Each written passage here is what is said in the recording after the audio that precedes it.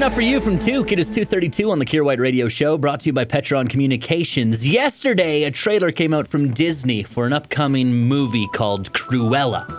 A live-action imagining of Cruella de Vil from 101 Dalmatians' backstory. Kind of similar to what they did with that Maleficent movie with Angelina Jolie. And I watched the trailer, and I quickly was like, I gotta jump in the comments and see what's happening in there. And I was very pleased to discover that pretty much everybody on planet Earth who watched the Cruella trailer was like, hey, yo, Disney, why you trying to humanize a dog murderer with this here prequel story about Cruella de Vil? It stars Emma Stone. It looks like Emma Stone's gonna do a good job of acting in the movie. She is a good actress, but you know, it's Cruella de Vil.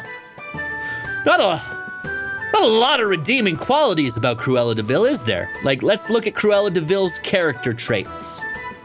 Oh, right, she wants to murder 101 baby puppies to turn their coats into a coat for herself. Not a lot of interest in hearing about her upbringing and why it is she is the way she is. That was pretty much everybody on the internet. They're like, hey, Disney, rethink this one. I would have loved to be a fly on the wall at the meeting, though, like the pitch meeting for that one. Or just a room full of Disney writers, and they got some executive there going, all right, what's our next live-action movie?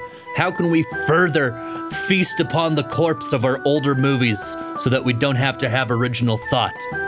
And the brave little intern was like, what if we tried to make the chick that tried to murder 100-some-odd puppies seem human? Genius! Right at The Kier White Show. You ever dance with the devil in the pale moonlight? On 101.5, The Bear.